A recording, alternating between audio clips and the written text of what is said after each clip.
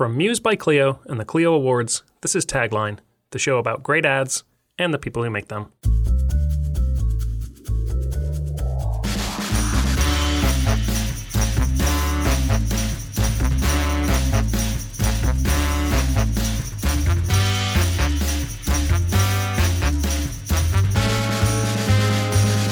This week on Tagline. I don't always drink beer, but when I do, I prefer Dos Equis. Stay thirsty, my friends. The brief was that men fear being uninteresting more than anything. And it was all about how he kind of sort of dressed up his dating profile to be much more heroic and much more interesting and make him seem like much more of a world traveler and all these things. Because we rejected this notion of the person who was more interesting because they bought a Dos Equis. That seemed silly to us. There was a beautiful nugget of an insight which gave us the opportunity to position the brand. I just thought it was a wonderful thesis and premise. And then kind of the only thing left to figure out was, all right, how do we make it a Dos Equis thing? Oh my God, it's the first day, first setup, first day of the campaign that I'm thrilled to be doing, and someone's going to die. In 2007, Dos Equis created one of the all-time great advertising characters, the most interesting man in the world. Dreamed up by Carl Lieberman and Brandon Henderson, and portrayed by Jonathan Goldsmith, the character was equal parts charming and ludicrous. 3 years before Isaiah Mustafa would get on a horse for Old Spice, the most interesting man's faux macho, Hemingway-esque antics, and his not one but two taglines, of course he had to have two, anchored a campaign that would last for a decade, inspire countless memes, and raise an obscure Mexican beer to national attention and extraordinary sales. On this episode of Tagline, we'll catch up with Carl and Brandon and their boss at the time, Jeff Kling, as well as the planner, Caroline Credit, and account exec, Mary Perhatch, who were also instrumental to the campaign's launch. We'll also talk to the brand managers at the time, Willem-Jan van der Hoven and Lisa Fenning, as well as Steve Miller, who directed every spot in the campaign, the voice actor Will Lyman, and of course the man himself, Jonathan Goldsmith.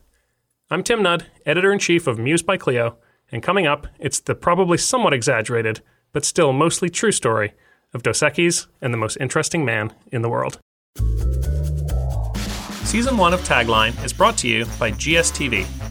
For those of you who may not be familiar, there's a good chance you watch GSTV every time you fuel up. GSTV is a national video network that's had incredible growth, now reaching 92 million viewers a month, with a unique one-to-one moment of attention. Think about it. What campaign would you run with that moment? On Tagline, we're discussing some of the most memorable spots in history. Imagine how those campaigns, or your next one, could be creatively transformed in context on GSTV. To fuel your next creative campaign, visit gstv.com/tagline. In the third week of April 2007, a 30-second TV commercial for Dos Equis began airing in the US, introducing a character who would quickly become one of the most iconic in the history of advertising. The at times grainy footage showed a bearded man bench-pressing two ladies sitting on chairs, arm-wrestling one of Fidel Castro's men, freeing a bear from a trap, and laughing hysterically as he showed off an enormous trophy fish. A clear nod to Ernest Hemingway. A deadpan voiceover described even more ridiculously impressive traits of the man. And by the end of the spot, a legend was born, in more ways than one. The police often question him just because they find him interesting. His beard alone has experienced more than a lesser man's entire body. His blood smells like cologne. He is the most interesting man in the world. I don't always drink beer, but when I do, I prefer Dos Equis. Stay thirsty, my friends. The commercial had gone through Millward Brown consumer testing in the months prior, and had performed better than almost any spot the research company had ever seen. Dos Equis was understandably thrilled by this, but it hadn't been an easy road. Just 9 months earlier, the two young creatives who would eventually dream up the most interesting man were frankly sick to death of working on the brand. When Carl and I got put on it, the brief was an authentic Mexican beer was like the brief. And we worked on that for a while. It's almost like when you go by a restaurant that says authentic Mexican food, and you're just like, oh, if you have to say that, that's probably not like a great sign. And then I think at some point, To their credit, someone over there at Heineken said, "This is terrible. We need to do something besides these ads." Brandon Henderson and Carl Lieberman, old college buddies from the University of Delaware, were a creative team at Euro RSCG in New York. They'd been working on Dos Equis for a while, with not a lot to show for it. After killing the authentic Mexican beer idea, the brand tried to get Carl and Brandon inspired by sending them to Mexico for a week. But that didn't go so well either. We got so lost on the way from the airport to our hotel in Mexico City that I think we just decided we weren't going to do the tour of Mexico. We were just going to stay at our hotel. We got in an accident in the car, the rental car. We just returned the car, hung out in Mexico City for a week, and then flew back. If I remember correctly, a truck ran us off the road. When the time came for the next Dos Equis creative meeting at the agency, Carl and Brandon basically had no work to show. And I don't know if we were lazy or mad or whatever, but we refused to work on it. Jeff Kling, who was our boss, came in and was like, "You guys are going to have stuff for the noon meeting, right?"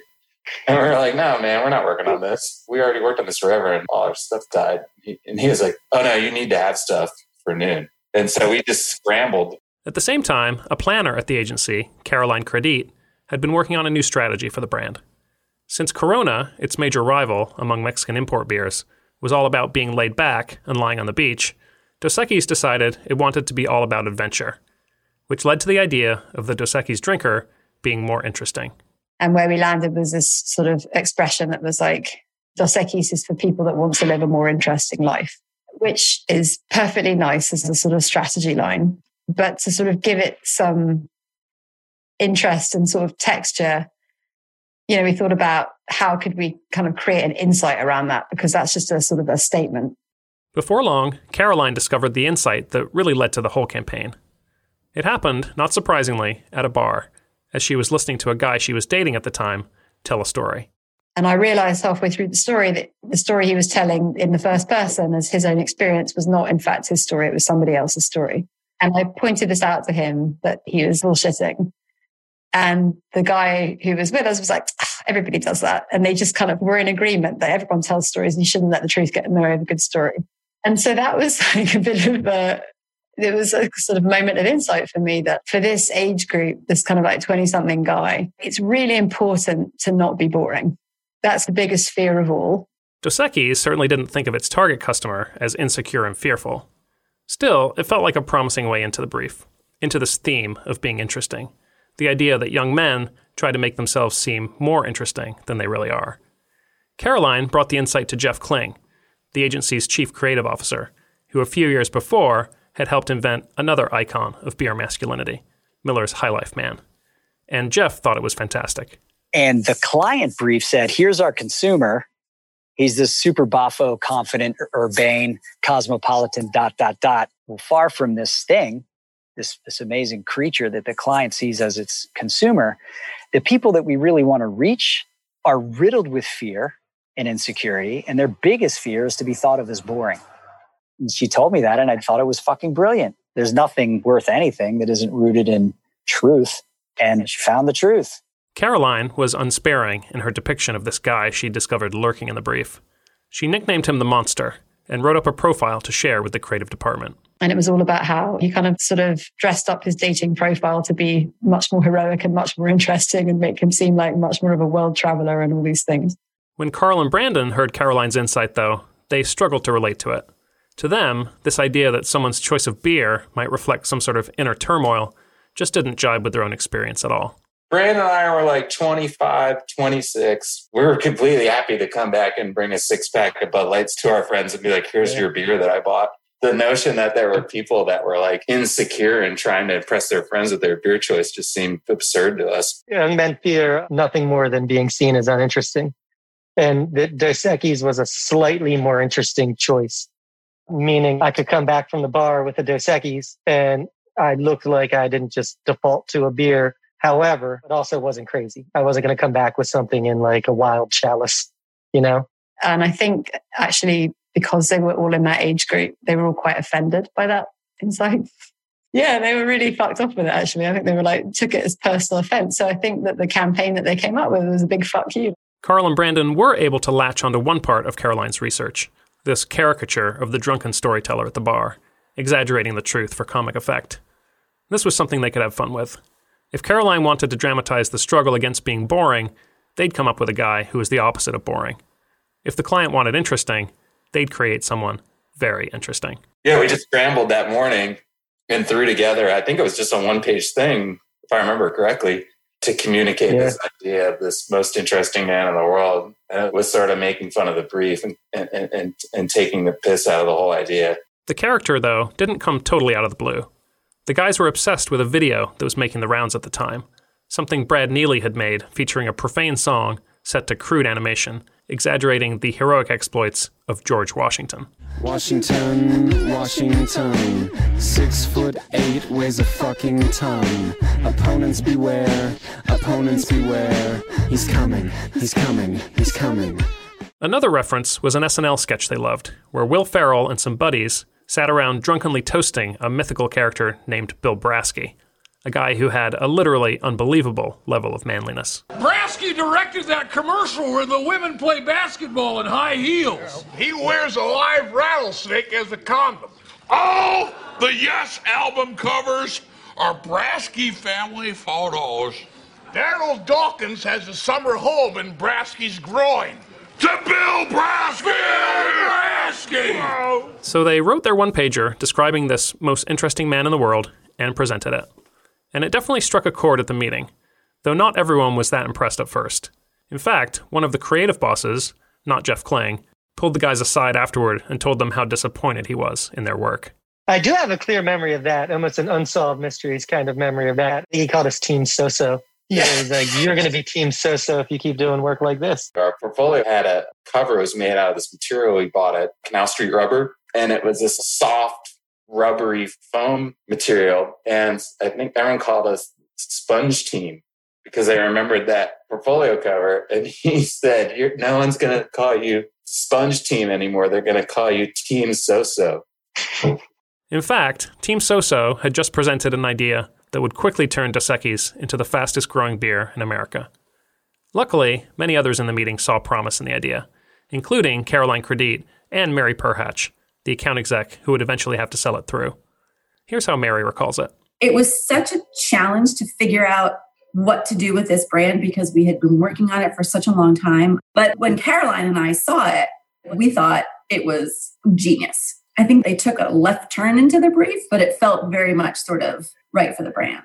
Jeff Kling also knew they had something very promising. This wishful thinking thing, this paragon human being who drinks our product. It is absurd, and they reflected that in the absurdity that there could even be such a person, and they decided to embody that in one person. The obvious ridiculousness of saying that there could be a most interesting person, I just thought was a wonderful thesis and premise. And then kind of the only thing left to figure out was, all right, how do we make it a Dos Equis thing? Because all we had was a bunch of statements, one-liners and headlines about this guy and then his name. But there was no real thought from Carl and Brandon how to tie that to the beer or to turn that into ads. They left that for me, lazy fuckers. Carl and Brandon began building out ways to execute the idea. They wrote print ads featuring little comic aphorisms. They created applications people could fill out to be the most interesting man's assistant. A website showed the man's ornate but empty desk. He was never there because he was always out being interesting. This was the height of website comedy at the time. And of course, the TV spots. They came up with the line, "Stay thirsty, my friends," but in reviewing the scripts, Jeff Kling felt like that line actually wasn't enough. And Jeff's looking at it and he's like, I just don't feel like it has an ending. And we were like, I don't know, I feel like it has an ending. I think it's good, or I think we're all good, right? And he's like, nah, it doesn't have an ending. And then he just thought of that right on the spot. He's like, well, what if he says, I don't always drink beer, but when I do, I prefer a Dos Equis. And testament to Brandon and my naivete, we're like, yeah, cool, whatever. You can put that in there. Does that mean we can go home if we say we can put this in here? Yeah, it ended up being one of the most famous things in there. It was an awesome addition, but it was definitely not something that we thought of at all. Kling would get a lot of praise later on for that line, having a beer brand admit that people don't always drink beer. But to this day, he thinks that's kind of ridiculous. I'll point out, that was so courageous. How'd you sell that through? That's insane. When really, literally on its face, nobody can ever do anything always. Yeah, of course you don't always drink beer. Fundamentally true. No debate. Sounds debatable, but yeah, no debate. Not a scandal. When I do that thing that I just mentioned, I don't insist on. I prefer it. Who'da thunk? You can just express a preference and maybe leave room for people to go, yeah, maybe. That line just gives it such authority and just makes it feel like not an ad that I think people really kind of let their guard down and enjoyed it almost as content more than as they were being sold. There's not a lot of Dos Equis in the Dos Equis ads, you know? I don't always drink beer and stay thirsty, my friends, were obviously key pieces of the campaign. But the one-liners about the man's exploits were at the core of its popularity. The writing on those was superb. Here are some other memorable lines that would roll out later on from a few different spots that we've edited together. In a past life, he was himself. If opportunity knocks and he's not home, opportunity waits. He gave his father the talk. He has inside jokes with complete strangers. Cuba imports cigars from him. Mosquitoes refuse to bite him, purely out of respect. His fortune cookies simply read, "Congratulations." Skinny dipping was his idea. He can slam a revolving door. He is the most interesting man in the world. Carl and Brandon's process in coming up with the lines actually turned out to be kind of a funny inverse of the old maxim, write what you know. We were grasping at things to talk about, and so we just started making fun of ourselves. We would pick things that were lame about us, and he just did the opposite. I remember a line that was, he can take as much money out of the ATM as he wants, and his balance will never change. You would try to find the ATM machine in the city that had the lowest limit, because you knew that if it was like, you have to take $25 out, it's like, oh, I only have $17 left in my account. So I need to find a machine that'll let me take $5 out. I remember another one was like, his shirts never wrinkle.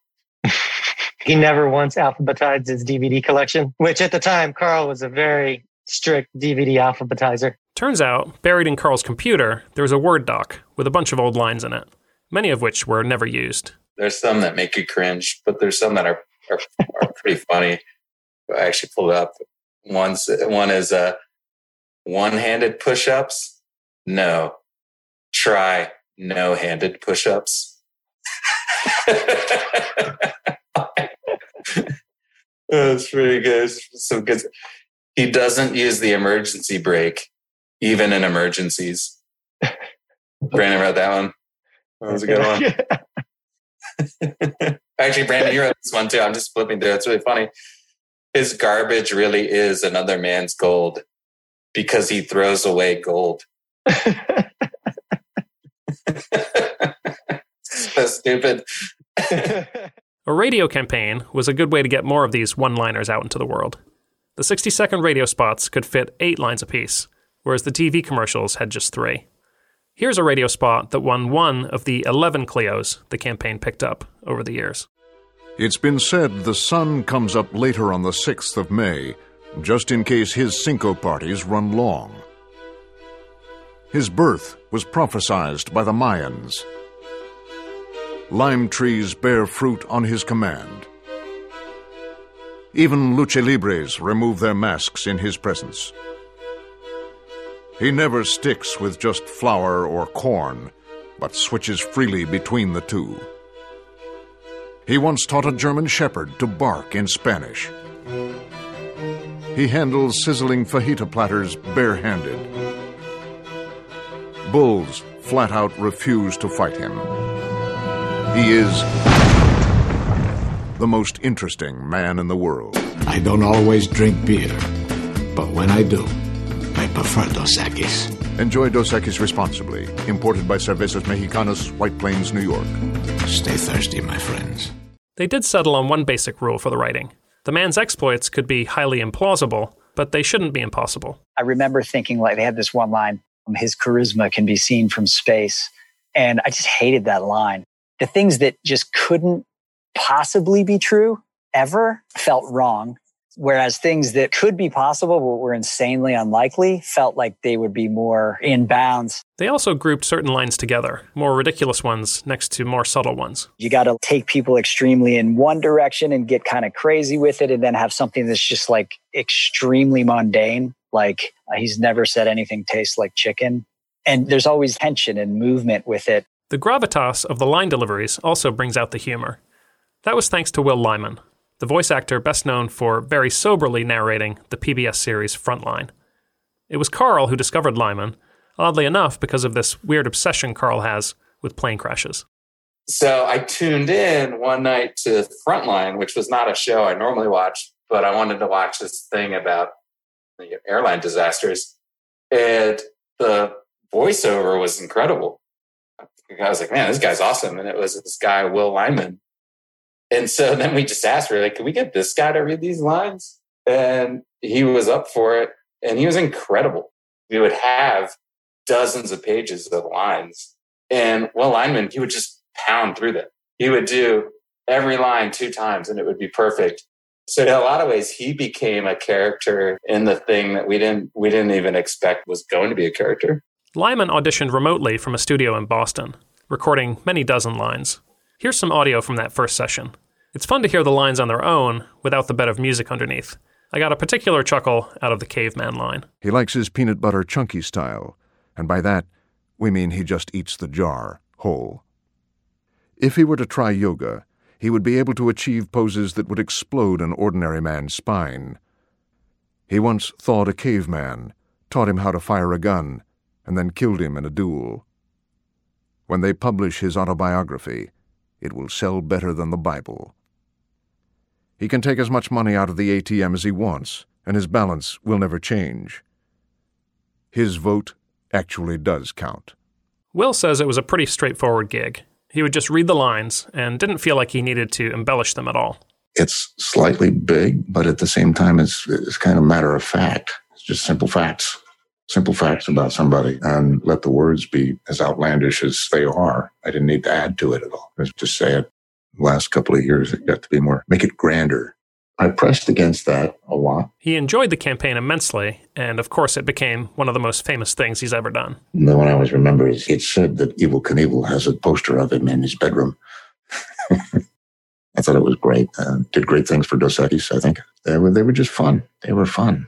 Fun to do, and they seemed to be everywhere. I got an awful lot of requests to do knockoffs of them for various people. A lot of retirement parties were looking for the same kind of deal, and I consistently refused. I didn't believe in lampooning or mocking a project that I was currently working on for a client. I didn't think that was fair. He was awesome because he brought such gravity to it. He could say anything, and it felt like it was straight out of the news. Lyman's voice serves another role too, which goes back to Caroline's original insight. He may sound sober, but really, he's the stand-in for the drunken storyteller at the bar. He's the guy singing about George Washington, the guy toasting Bill Brasky. That was the idea, that even though he spoke with authority and sobriety, he was saying the ludicrous things that people would gossip about at a bar.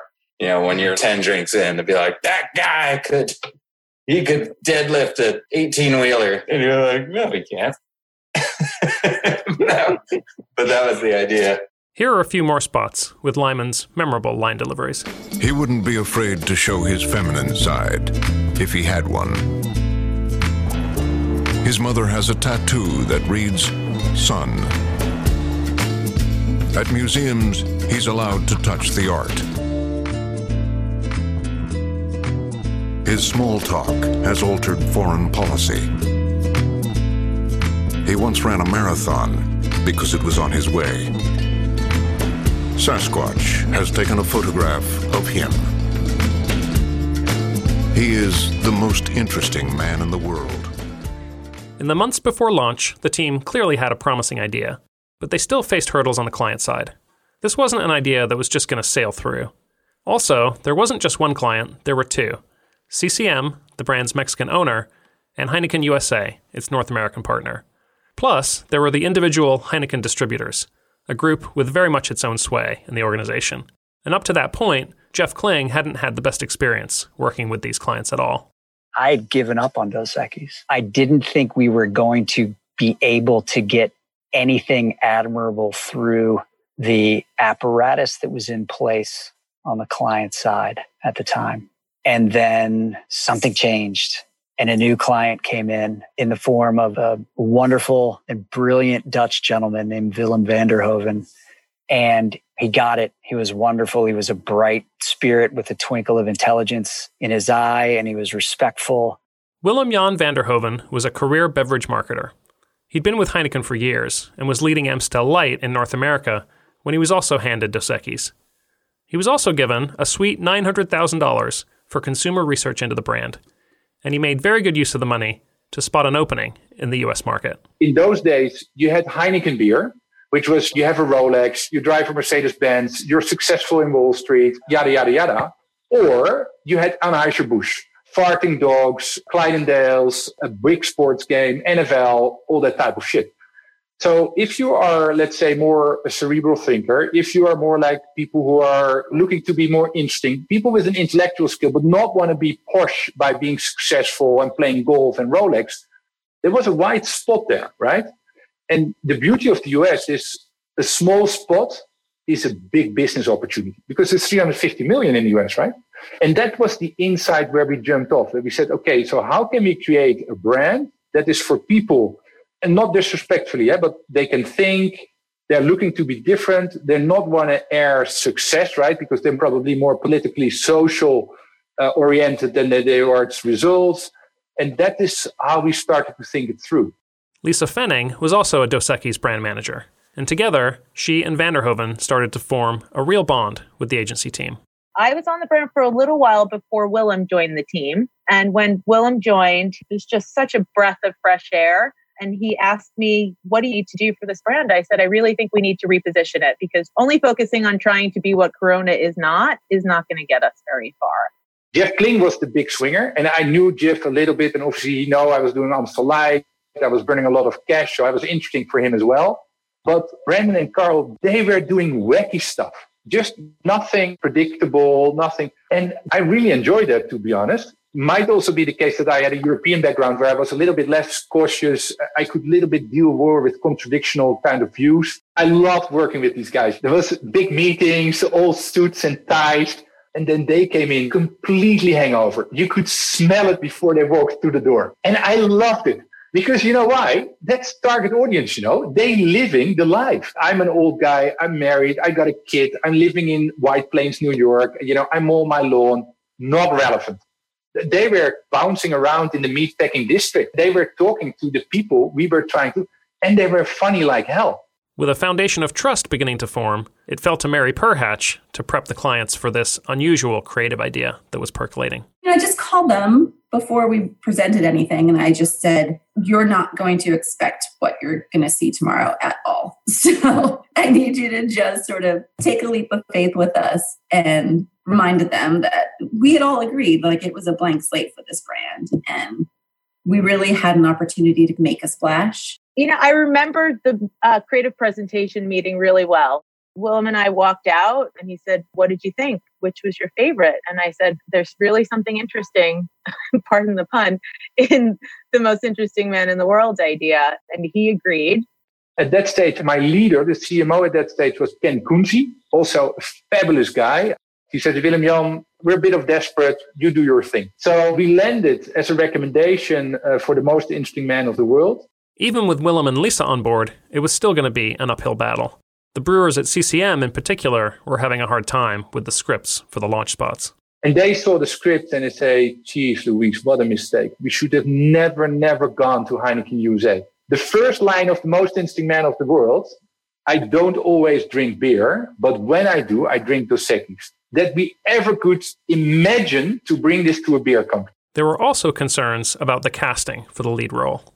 There was not a lot of belief in the idea. The idea of using an old guy to market beer to, 21 to 27-year-old guys was people thought we were out of our minds. But Jeff Kling thought those worries, much like the doubts around I don't always drink beer, were misguided to say the least. And the fundamental assumption of a beer marketer is that if you want to sell beer to young guys in social situations, you have to show young guys drinking beer in social situations. You have to show the target to appeal to the target. And at a fundamental level, just thinking about that logically, that's just patently untrue. If you want to make a young guy laugh, throw an old person down the stairs, is how I used to describe it. And in fact, consumers don't like to see brands portraying who brands think people are. They reject brands for that. And yet it persists. If you want to appeal to the target, you have to show the target. And it's just an absolute goddamn lie. It's a complete falsehood. We can show a guy who's not the intended target, but that the intended target will give a big fuck about and talk about and want to talk about and want to emulate. You can bring people in on it in that way, be co-conspiratorial with them. In the end, what actually saved the campaign was something creative people often hate: consumer testing. Here's how Brandon and Caroline remember it. And we had a bunch of funny lines that we had written that we had put over a picture of Wayne Newton in like a tuxedo at a bar. And we photoshopped different aged heads on him. And they took those ads into testing. And they were like, who would you take this piece of advice from? And luckily for us, like it came back as they preferred like an older guy telling them that, which makes a ton of sense. And the ones that were close to the age of the target group, they were like, that guy's a douchebag. He couldn't possibly have had these experiences. He's not credible. He's not cool. I can't look up to him. He's my peer. And then when you're sort of at the dad age, it's like, that's not that cool either. It's sort of a bit sort of paternal and boring. But this guy who's the grandfather age, he's like had experiences that are basically history at this point. That was credible and that was cool. And it was pretty much unanimous too. Willem and Lisa had been told they could go ahead if these initial ads tested well. And thankfully, the pre-testing was through the roof in terms of expectations. And we went forward. There was still one big missing piece, though. They needed to find an actor who could really embody this character, on whom the whole concept rested so heavily. After the break, we'll hear from Jonathan Goldsmith about landing the role of a lifetime at age 68. We'll also speak with Steve Miller of Radical Media about directing the spots and how the first shoot got very scary indeed. And we'll look at the later years of the campaign and how it wrapped up, quite awkwardly as it turned out, after a decade on the air. Once again, thanks to our sponsor of today's episode, GSTV. Readers of Muse by Clio may remember that Tombras and their client Moonpie aired a fun and memorable spot for the Super Bowl featuring the wonderful and quirky Moonpie child. That spot wasn't on television, but on GSTV, and created completely with the context in mind. While an unusual choice, it makes complete sense considering GSTV is a national video network just steps away from where Moonpies are sold. Could GSTV fuel your next creative campaign? To get started, visit gstv.com/tagline. Jonathan Goldsmith turned 68 in the fall of 2006 and hadn't enjoyed regular work as an actor in a decade. But he did have a colorful history, which writers would later comb through, remarking on the amusing parallels with the most interesting man. And as the Dos Equis campaign went into casting, Jonathan found himself in the running. I was living up in the Sierras. I was really retired, basically. So I found a lovely agent who was one of the few that wanted to handle me after being gone for 10 years. I got a call one day and she said, they're looking for somebody who's a Hemingway-esque type of character, and they don't really know what they want, but they want you to end with an improvisation about your life and that's how I arm wrestled Fidel Castro. I was going through some difficult times personally, and I was driving my old truck down to town, and I figured I'd stay in a campground to save some money. And I did that, and I was right across from the Malibu colony. And there across the road, I could hear the frivolity and sense the vibe of everything that had eluded me for so long. And I didn't know if I still had it, if I could make them laugh, if I ever had it, if I just fooled them. But I'd go on the interview anyway. And I reluctantly did after a restless night, changing in the bathroom, which had no running water. And I drove down to the audition site. And there, much to my chagrin, were about 500 of the best-looking young Latino guys you've ever seen in your life. And I said, this is a terrible mistake. But I had gotten that far, and I actually called Barbara, my agent, who's now my wife, and she said, don't walk out on it. You'll never forgive yourself. Give it a shot. I said, well, if nothing else, hopefully I can make them laugh. Jonathan had been good friends with Fernando Lamas, the Argentine-American actor who was known as the Latin Lover. The two of them had been sailing buddies, and Jonathan had always amused Fernando and his friends by doing an impression of him. So at the audition, on impulse, Jonathan decided to put on his Fernando accent, which he would keep doing for the duration of the campaign. And they said, tell me about yourself. And why are you wearing one sock off? And I said, that's an icebreaker. You just asked me, that's why. And they chuckled. So how did you start out in life? I said, well, it was a cross between being a white hunter or an OBGYN. And they started laughing. And this stream of baloney just came out of me. And all I could think about was I had to move my truck or I was going to get a very expensive ticket. But they were nice enough to laugh, and the stuff just came out of me, and I described how I met Che Guevara, I lent him a motorcycle, and I saw all these women bathing at the river, and then what they said. I says, well, I had each one a few times, that's what I do. And they laughed more. And anyway, then it got to, I made the mistake of having sex with, what's his name, Fidel Castro's lover. And so he challenged me to a duel. And I said, that way we could get hurt, So why don't we just arm wrestle? And that's what happened. So that's how I got to the end of it. A few months later, Jonathan gets a call back. Just me and two other fellows. And afterwards, we waited and we got a telephone call from the casting director. And he said, Barbara, they love Jonathan, but they feel that he's just too old. And Barbara took a long pause and she said, Joe, how can the most interesting man in the world be young? And he said, I'll get back to you.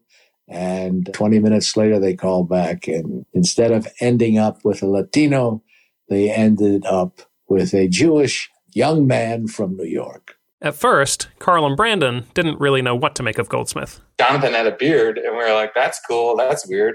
People don't have beards. Like now everyone has beards, but at the time that was like an interesting thing to have. I remember said he had called it the $100,000 dog, which was like a stray dog that he had kind of adopted, but then it kept having to get surgeries and like medicines and stuff. So he was like, I got this dog off the street and it's cost me $100,000. And I said, vaguely remember him telling Carl and I he lived on a houseboat. Mm-hmm. And I was just being like, where? Living on a houseboat? He was from LA, but he was the guy. And I do think the way he acted and kind of some of the swagger he brought to it definitely influenced it, at least some of the writing and some of the future writing on it as we kind of saw what he brought to the table. Yeah, I remember it came down to Jonathan. It was awesome. And this other dude who was on, I think he had a bit part on that show, Jag. He was fine, but like you look like Mike Pence. You're just like, I don't know if that dude's actually interesting. I don't know if Mike Pence is the most interesting man in the world. We didn't know who Mike Pence was at the time, but like, it is interesting. Like if we had made that version with that guy, it would have been way different. Yeah. Kind of had a Bond villain vibe and just like a giant chin is kind of what I can remember. With Jonathan on board, Steve Miller of Radical Media was chosen to direct. Carl and Brandon had worked with Steve years earlier and trusted him. In fact, he was the first director they thought of for the project. I remember I was on Lake George and up in the Adirondacks in New York here, and I received this script, and it just said, the most interesting man in the world. And it was broken into a very, very simple breakdown of who that guy might be, how we may come to know him. And it was just from the start, from those words on the page, it was like, this is something special. In the early meetings, the team hashed out the visual language of the TV work. And later, Steve went so far as to insist on using a lot of vintage equipment to get the right look. And I remember saying that it feels to me like this has to be as if someone had unearthed this trunk and just found all this footage of this absolutely imagined real character. It had to feel like it was being captured, documented, recorded by a friend or somebody that was with him, a comrade of sorts, or somebody that was around him. So that gave sort of these guidelines, basically, of what would that be? Well, it would be a Bolex camera, an old 16 millimeter camera, old lenses, something that looked almost like reportage, like the old heavy duty cameras that could go into war. And the vibe had to feel as if it was real, but we knew all along, of course, it was always a deeply sarcastic look at real life. And so he went out of his way to find unique cameras, old cameras that maybe people don't use anymore because they have a flaw. And we would shoot with those. And it was kind of fascinating because it took a process that people had kind of figured out. And he'd be like, no, we're shooting this in 8 millimeter. It's like, wow. All right, well, we'll sit here while you load that camera. They also decided that what the viewer would see on screen should be different from the voiceover lines. I think that came honestly from the writing of Carl and Brandon and Jeff. And it was really smart to see one impression of the man and hear another. And it was all part of this idea of a collection of impressions, really. And by seeing something equally fantastic to what you were hearing, it just gave that much more of breadth to the life that he had lived. In the launch spot, for example, when the voiceover says, his blood smells like cologne, on screen you're seeing Goldsmith releasing a bear from a trap. And actually, that's a whole frightening story in itself, because that bear, during filming, suddenly decided not to listen to his trainer, and things got very hairy indeed. The bear got loose and charged the trainer and charged towards us, and it was a wild moment because your caveman brain activates. And I remember Jeff Kling was in front of us and Steve Miller, the director, was in front of us. Brand and I were standing next to each other. And my brain went, well, I think that bear is going to eat Steve or Jeff first. So I'm going to be able to run. I remember he had a bag of little sandwiches and he would yell at the bear and then throw a little sandwich at it. And the bear would eat it and then not be as mad. We had it drawn in the storyboards as the bear was clearly walking away on 2 feet, looking over his shoulder after the most interesting man released him. And we get to set and realize that bears don't walk like that. But I don't think we were ready to give up on our dream of the bear walking away and, nostalgically looking over his shoulder in gratefulness. And so we were trying to get him to walk away on 2 feet. And I think the dude just ran out of sandwiches and was yelling and, to Carl's point, doing all sorts of stuff. He just charged him and tackled him into a bush. It was crazy. And the wind was blowing that his assistant came over and tried to pepper spray or mace the bear. And you just watched the stream of spray come out and the wind just took it completely away from it. I think he broke the trainer's ankle, if I remember correctly. Yeah. And we were so dumb. Carl and I were so young at the time so they take that bear away. And then we keep being like, so when are they bringing the bear back? We didn't get it. And they're like, no, dude, the bear attacked his trainer. We can't bring him back. And we were like, so after lunch, maybe. They're like, no, that's not going to happen. Well, my recollection of that was slowly backing up and thinking, oh my God, it's the first setup, the first day of the campaign that I'm thrilled to be doing, and someone's going to die. He was doing what we needed him to do, like a wonderful trained circus animal almost. And then I sensed this change in the animal. I felt it. I looked, I could see a change in the bear through the monitor. And I remember bringing my eyes up off the monitor and just thinking, holy shit, he is in front of my eyes. This guy's become a man-eater. Something about that guy, something he did, some move he made. For some reason, he wasn't happy with it. And he just charged the guy and ran into the bush that the guy ran into. And then just like that, just as fast as he had changed into the beast that it is, it immediately recovered its trained sort of sensibilities and walked right back to where it started and looked at us as if to say, that's cool, I'm good. I just needed to get something out of my system. Let's go, I'm ready. It was crazy.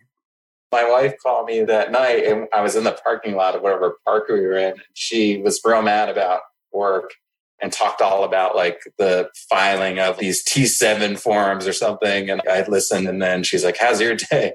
And I was like, the bear we were filming got loose and attacked a bunch of people. She's like, why wouldn't you start with that? That should be the thing you start with. I was like, I'm just trying to be a good listener.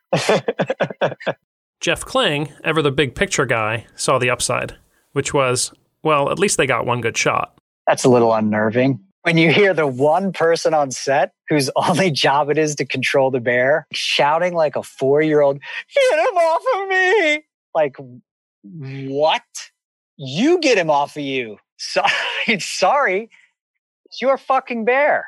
So I think one shot of the bear like rearing up made it into the final edit. So you see the wide where the bear is full in frame, and then you see a spot where our dude is looking up at the bear, and you see the bear's paw, and that paw is prosthetic. It's just like on this long metal rod, and a guy's just like putting it into frame. And it's amazing how convincing all that shit is. I absolutely love that. I love that stuff.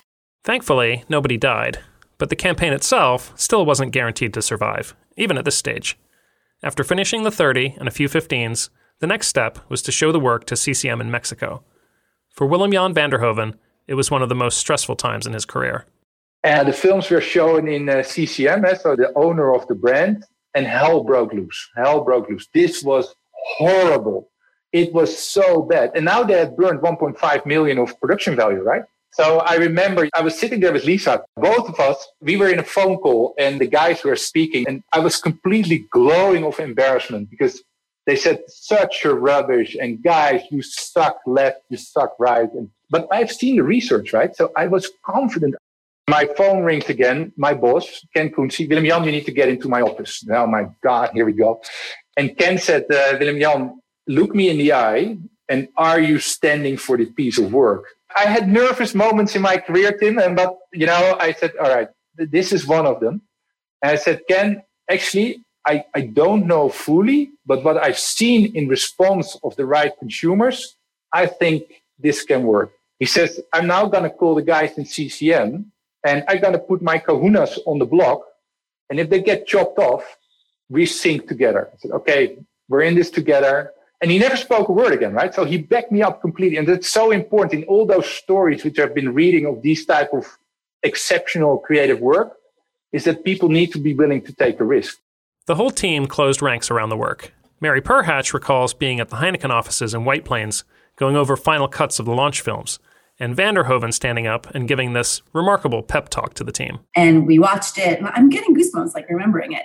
And Willem got up and he gave this Rudy speech, you know what I mean? About how like we'd all done this together. We were in it together. And this was going to be a moment that we'd remember for the rest of our lives because this was a campaign and nobody expected this from us. And so from the beginning, it just felt like we were this unit and we were committed to this craziness all together and we were all in on it.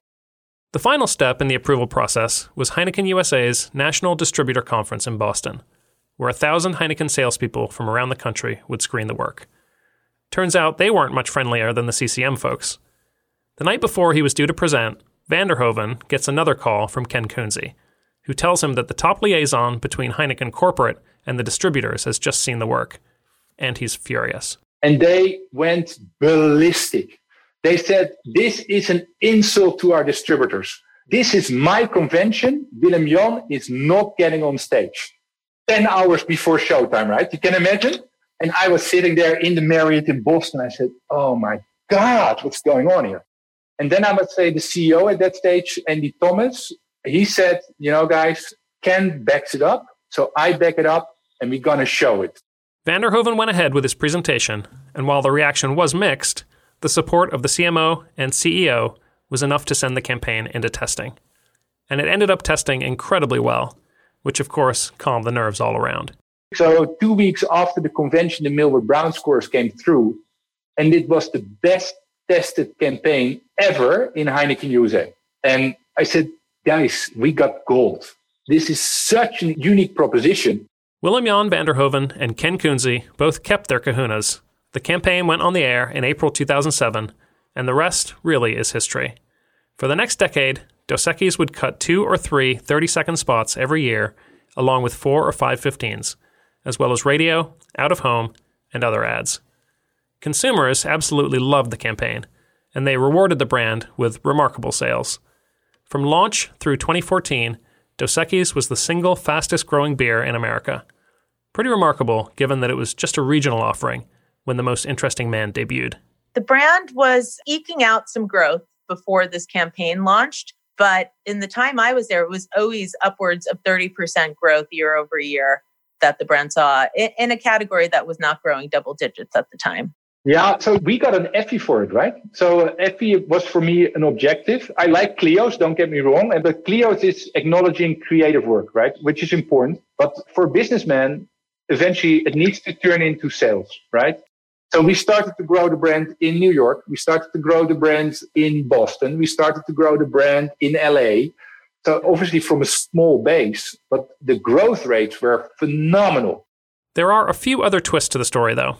The first one comes from the creative department at Euro, where Carl, Brandon, and Jeff Kling, having just created this wonderful character, all decided to leave the agency for other jobs pretty much right as the campaign launched. It was a pretty big loss for Euro at the time, but Carl and Brandon did soften the blow by agreeing to write hundreds of lines for The Most Interesting Man before they left, really cementing the framework of the humor so that others could come in and take over. I will say that was probably the best last 2 weeks of the job, was just sitting there writing these lines. And what was awesome for us is over the next couple of years, as other people made them, you'd still see like a line or two you wrote would like pop up and you'd be like, sweet, it's still going. They'd even hear lines here and there that they hadn't written, but which they loved. A true testament to what they'd built. One new line that somebody wrote, I don't know who did it, but which I really respect, was he once parallel parked a train. Clearly impossible, but so on the other side of that algorithm that we were trying to figure out early days, but I just think that's an absolutely wonderful thought. He once parallel parked a train. His 2 cents is worth $37 and change. It has never been his bad. He is the most interesting man in the world. I don't always drink, Peter. But when I do, I prefer Dos Equis. Stay thirsty, my friends. The other twist, and in many ways an unfortunate footnote on its legacy, was the demise of the campaign, beginning in 2016. Goldsmith had put in 10 solid years as the most interesting man, but then some new clients at Dos Equis, under the vague rationale of evolving the story, decided to replace him with a 41-year-old French actor named Augustin Legrand. They did one final spot with Goldsmith where he boards a rocket ship to Mars, never to return, and then tried to continue The Most Interesting Man, just with a different man, which was conceptually bizarre and in the end never did catch on. Steve Miller, who had brought such consistency to the work in the years after Carl, Brandon, and Jeff left, remembers it this way. Someone within Heineken had tasked the agency, incorrectly it turns out, with evolving to a younger guy for some reason. And no one could ever explain why. It didn't make sense to me. And I thought that it was a disaster to replace him, because for me, it was all about, you built this rapport with an audience. You bonded a whole group of people to this guy, this character that they could laugh with, laugh at, and love. And then you're going to replace him with somebody else. When you peel back the logic and who the guy is, the idea of a new version of him, it just made no sense to me. In 2017, a year after dropping Goldsmith, Dos Equis parted ways with Euro and hired Droga 5 as its new agency. A few months after that, The Most Interesting Man in the World was killed off for good, a dozen years after his irresistible debut. His only regret is not knowing what regret feels like. He is the most interesting man in the world. His trip to Mars is only one way. Adios, amigo. Stay thirsty, my friend. Listen, it was a long run. It was a good run. People say, what did you enjoy most? I said, it brought a smile to people's face. I remember Barbara and I were getting off a bus in Manhattan one day, and there's an elderly gentleman in front of us, and he says, hold the bus. And the driver stops, and he turns around to me, had a gold tip-handled cane, and as if he was knighting me, he says, Sonny, when I come back, I want to be you. So I had so many wonderful experiences like that. I mean, we'd be walking in traffic in New York, and in the middle of the intersection, people would yell out, hey, stay thirsty, my friend. I still get it all the time. even with the masks. We're now wearing the masks for the COVID.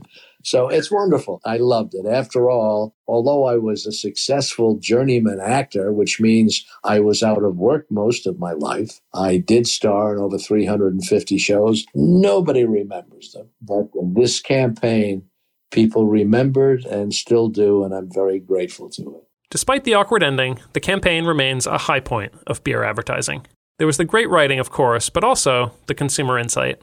As Caroline says, when the campaign launched, it offered a very different take on masculinity from so much of what was in pop culture at the time.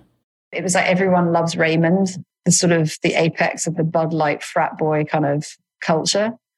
And I think giving this audience of guys credit for being intelligent and wanting to be more sort of interesting and cultivated, not just wanting to get drunk and get laid. It gave them respect. It was just something more sophisticated. And I think sometimes we dumb things down. We don't need to. And I think that's still true. Always start with the consumer insight. And an insight is not an observation, because people make a lot of mistakes about observations, but they don't take it to an insight. The insight that I could tell you, there was no brand for, let's say, intellectual youngsters between Heineken and Budweiser. That was gold. And that was worth 900,000 US. It really was. And when it came out, they wrote, "This is the best work since the WhatsApp campaign from Budweiser." That was quite a pat on the back that you say, wow, I mean, poof. And that's what creativity can do, man. That's what creativity can do. Yeah, it's priceless.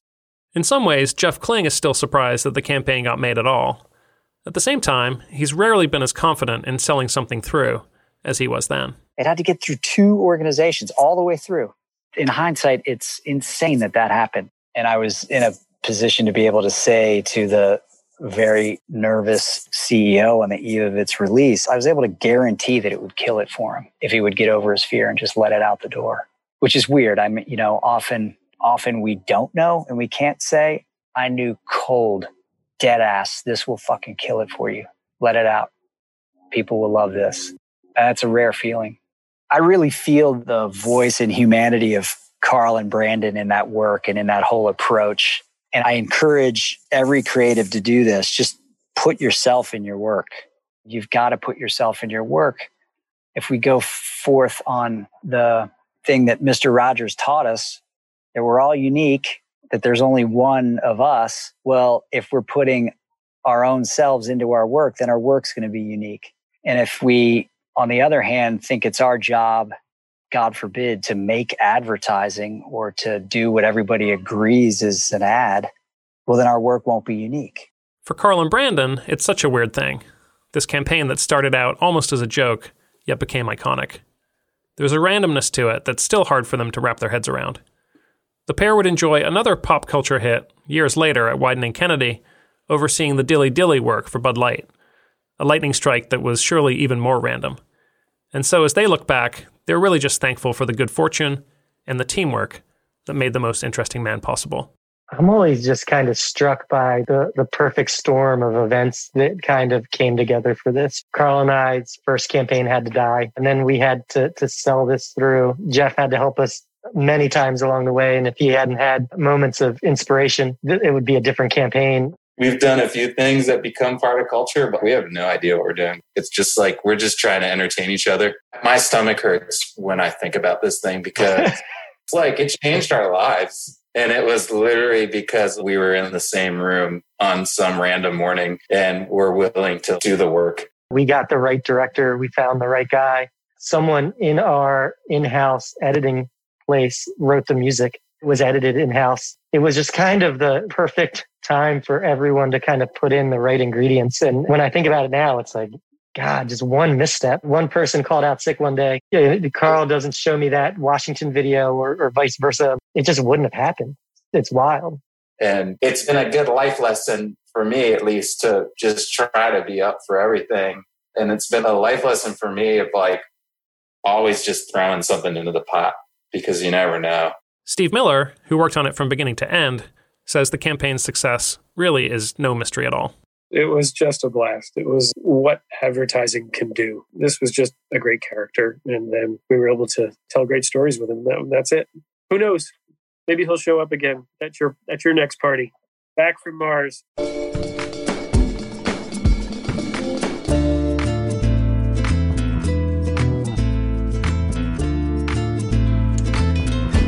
You've been listening to Tagline, the show about great ads and the people who make them.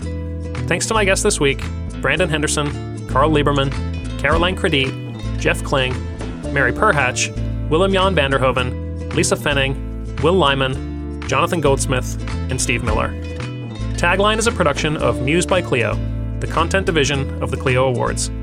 This week's episode was produced by Carly Angeloni and edited by Mike McInnes and Lane McGivney. Our designer is Ashley Epping. Our theme music is by Brian Englishman. Thanks to the creative agency Gut and the PR agency Raven for helping us promote the show. And a special thank you as well to our sponsor, GSTV. For more about Tagline and to watch the ads we talk about on every episode, visit taglinepodcast.com or musebyclio.com. If you enjoyed this week's episode, please leave us a review on Apple Podcasts or whichever platform you use to listen. I'm Tim Nudd. Thanks for joining me, and we'll be back next week with another new episode of Tagline. This episode of Tagline was brought to you by GSTV. Every day, millions of Americans get in their vehicles and go. Fueling drives commutes, commerce, and connection. And that's when GSTV has the undivided attention of 1 in 3 adults every month. GSTV's national video network owns a unique moment for innovative storytelling, when consumers are engaged, taking action today, and influenced for tomorrow. Fuel your next creative campaign with GSTV. To get started, visit gstv.com/tagline.